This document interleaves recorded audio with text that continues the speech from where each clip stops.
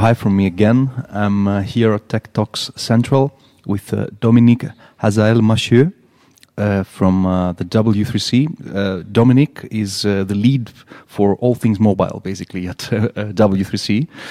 W3C, also known as the World Wide Web Consortium, the driving force behind the World Wide Web's openness and standardization efforts. But I'll let Dom actually give you an intro of what W3C is about, because I think that quite a few of our audience have certainly heard the W3C, but they're not sure about what exactly it does, right, and what you do, guys. Yeah, that wouldn't surprise me. WCC is not that well known, although hopefully the work we do is quite useful to a very large community. So as you say, WCC is the place where most of the standardization related to web technology is being done. And it is done very much in this spirit of openness that you've been describing. One of our key marker in WCC is that we make sure that all the web technologies are developed under a royalty-free scheme so that you can use it and implement it without having to pay for anything. So more specifically, WCC is this, international consortium, a non-profit consortium, where our member organizations, roughly 400 member organizations around the world, come and participate to our working groups to develop these specifications that many of you might have heard of, like HTML5 that you can see on every booth out there at the FIRA, but also CSS, SVG, XML, and all these technologies that have changed the world and hopefully will continue doing so, have been developed in WCC over the past 20 years. Okay, and I think there are a couple of anniversaries actually. Yeah, absolutely. Right. As I just alluded to, this is so 2014 is the 20th anniversary of WCC. It was founded 20 years ago by Tim Berners-Lee, who invented the web, and Tim invented the web 5 years earlier. So that's also the web 25th anniversary. So there will be several events across the year to celebrate these two very nice events. So not only looking backward to our success, but also trying to set up the roadmap for the next 20 or 25 years coming. Perfect. So to an extent, W3C basically is what keeps things together and open, right, in the World Wide Web and exactly. Yeah. Perfect. So what is the status of HTML5 at the moment? So HTML5 has been in development for quite a while, and many developers are already using it a lot, and that actually is a sign that HTML5 is today already really well deployed, widely deployed. 2014 will also be a very special year for HTML5 because this is the year HTML5 is getting its final standardization status, which we call WCC recommendation in our jargon. So, I think that will make for a fairly nice anniversary present, having this, huge and very important specification getting finally standardized and approved. So there was some criticism about the fragmentation that has been caused because of this, expected but still long period that it took for the whole standardization process. Do you think this is something that will gradually be resolved because of the completion of the standardization effort? Yeah, so first let me say that HTML5 is a very important piece of the puzzle, but only one piece of the puzzle, and there are many, many other standards and APIs that we are developing.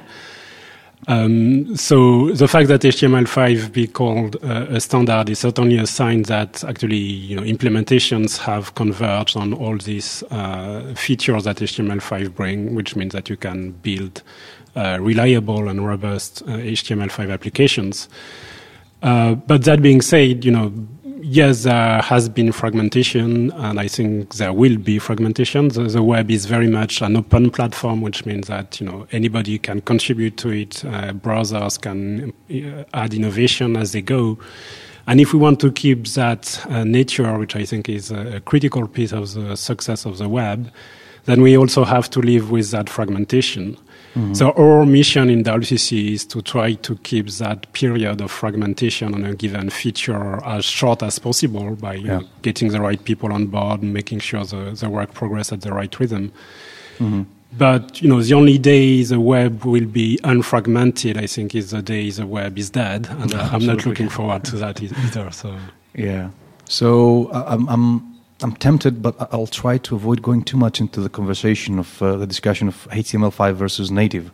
But that said, I still see a lot of activity in the cross-platform tools actually field. I kind of detect a small move towards trying to create hybrid solutions, like small native runtimes and something on top that resembles an HTML development environment to make things easier for developers. What do you think this whole sector of cross-platform tools and glue, if you want, tools that are trying to fill the gap, is going to be disrupted again by what is happening right now in terms of standardization in HTML5? Or how much do you think this is going to be affected? So, in general, as you say, HTML5 is used both in the context of the browser and in the context of hybrid applications that basically build native apps using HTML5. WCC main focus has been in browser-based applications, but we have more and more work in also trying to ensure that the community of tools and projects that are building, that are enabling hybrid apps using HTML5 also converge toward a single set of features and APIs. Because, one of the big advantages of HTML5 and one of the reasons why it is so popular for hybrid applications is that because it is a single set of technologies that you can use on any device out there, which is great. Of course, it reduces the cost of development.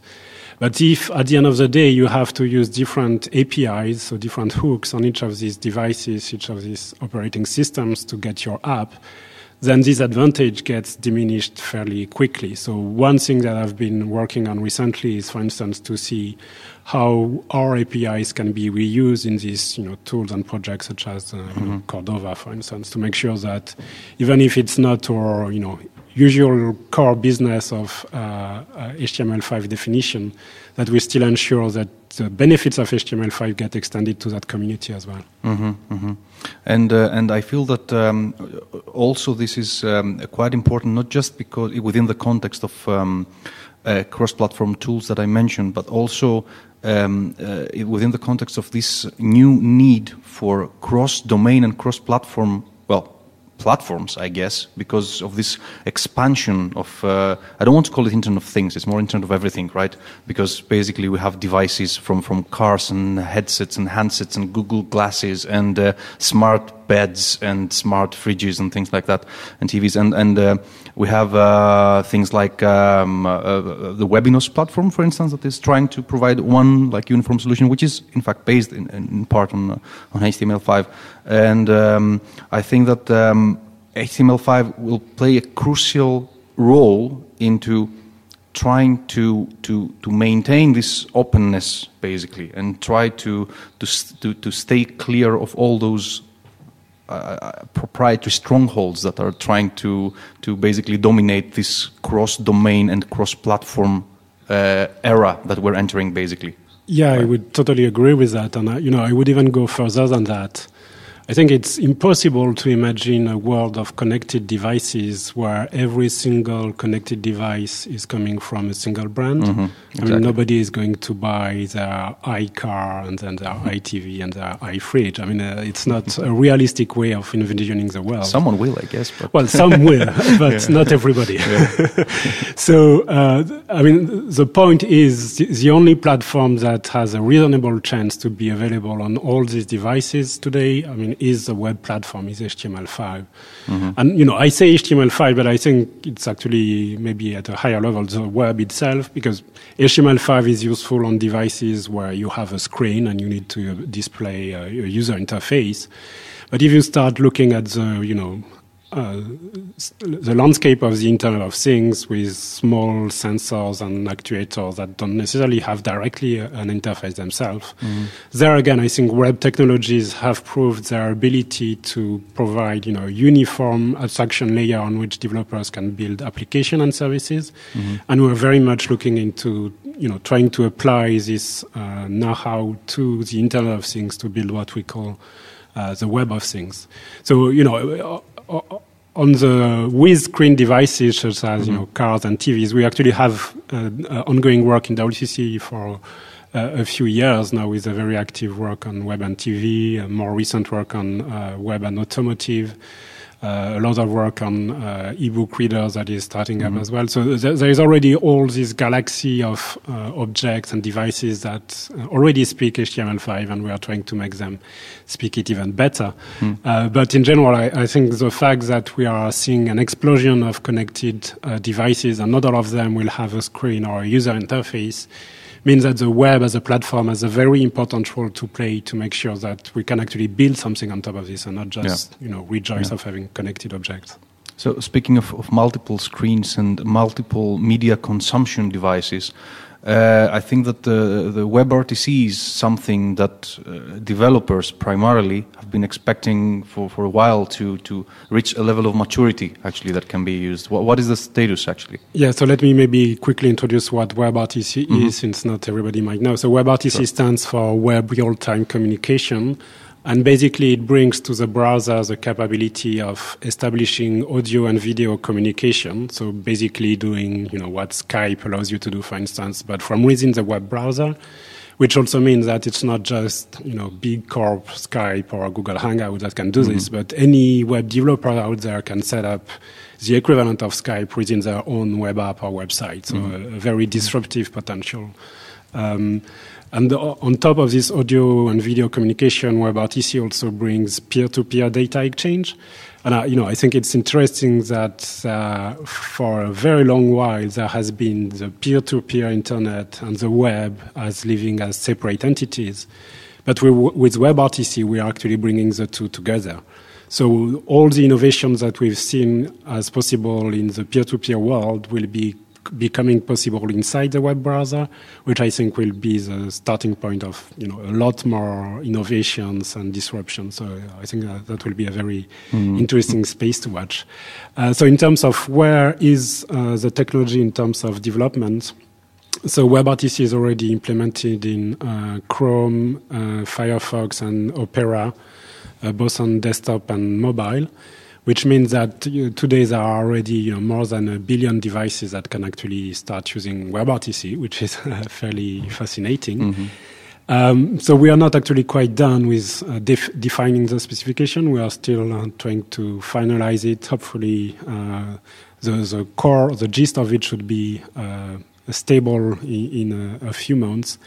But at least it's stable enough that there can be implementations, and not only implementations, but started to ship on top of this WebRTC API. So it's a very active, very disruptive space to watch. So I think this is also emphasized by the fact that we had those two fairly impressive, I would say, exits, one from WhatsApp to Facebook, and the other one from Viber to this Japanese company. And also, at the same time, having WhatsApp announcing that they will soon introduce voice in their communication. So I guess there's a lot to be expected in terms of further disruption of the voice industry, right? Yeah, clearly. I mean, there is a lot of changes ongoing in this space. And, I think most of the actors in this space would say that WebRTC is one of the key factors of changes. So, for instance, Amazon also deployed a Mayday feature on their tablet a while ago. Yeah. I'm not sure it has been confirmed, but everyone is assuming at least that it's built on top of WebRTC. And, I think fundamentally what this shows is that voice and possibly also video communication is being completely commoditized. So it's going to be something on which you build product and services. Is not going to be a service in itself anymore, or at least the technology side at least of it. Exactly, yeah, precisely. Right. So The only other thing, actually, that I would like to have your take is web payments. Yet another field that's been around for a while, but we still hear about news and new collaborations. We have PayPal and Deutsche Telekom announced something like a few days ago. So, what's happening there in terms of again W3C's effort and your personal take? Yeah, so payment is an interesting space. So as I said earlier, I mean, my main focus in WCC is on mobile and the web on mobile devices. Mm-hmm. And one of the space where the web has been challenged by native ecosystem is that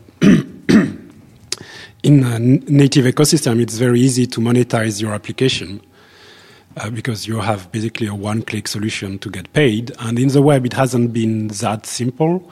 So recognizing this lack, WCC is organizing next month in Paris a public event, a workshop as we call them, that will bring as many actors in this field as possible together around the table to try to define what system, what API, what feature we can add to the browser to make payments inside the web browser as simple as it can be on native ecosystems. And it's not just, having a one-click solution, but it's also about the notion that it's no longer one payment provider per ecosystem, as we've seen in native land, but making it possible to have competition among payment providers to serve as web payment systems. I don't know if you would agree, but I get a feeling that the problem with web payments or mobile payments or any form of e-payment, it's not a technical one at the end of the day, right? So it's not the technical barrier that is across there. It's more probably the regulatory problem or even the local political issue. I mean, we see that the technology is pretty much there, right? But we see that things like Bitcoin, which saw this success suddenly had a quick drop because of the recent incident. So again, I wanted to have your view on that. You don't have to wear the W3C hat to reply to that, but what do you see from your point of view? Is it really an issue of technology in trying to get there, to get to the point that we can have easy and flawless and seamless payments everywhere? And so, I mean, I think it's clear that it's not only an issue of technology, and I don't think any interesting problem is only an issue of technology, but. I guess my perspective, and I don't know if I need my WCC hat or not for this, but my perspective is that most interesting problems that have a technological component, and solving the technical component is a critical piece before you can actually attack the more complex, regulatory and legislative aspects of it. And again, the web has already proved a fairly disruptive force in terms of changing the economic landscapes and changing the way people interact, business, work together, and so on. And, I won't tell you that 5 years from now, the payments will be completely new and different. Yeah. But what I'm sure of is that if we do manage to find the right, tipping point in the web platform where more people can use payment easily and more providers can be in competition and where regulators can look at the ecosystem under a new light, then new things might emerge. I mean, personally, I think it's amazing to see all this innovation in this space and see Bitcoin fly and crash and so on. But at the end of the day, what I really care about is what real people will pay real things with. And, I think mobile has already played a very disruptive role, I mean, in particular in developing countries in this space. And I think if we manage to make the web another channel for these mobile payments to take root, then I think we'll certainly change a lot of things. There's definitely still scope for solutions that treat at least the privacy, for example, and security perspectives, right? And that includes not only the personal privacy and security, but also the transaction privacy and security, which is probably one of the main issues. So, Dominic, thank you very much for your time. Thank you very much for inviting me. That was George Voulgaris at Tech Talks Central. Please do follow us at Greece MWC and #TTC on Twitter.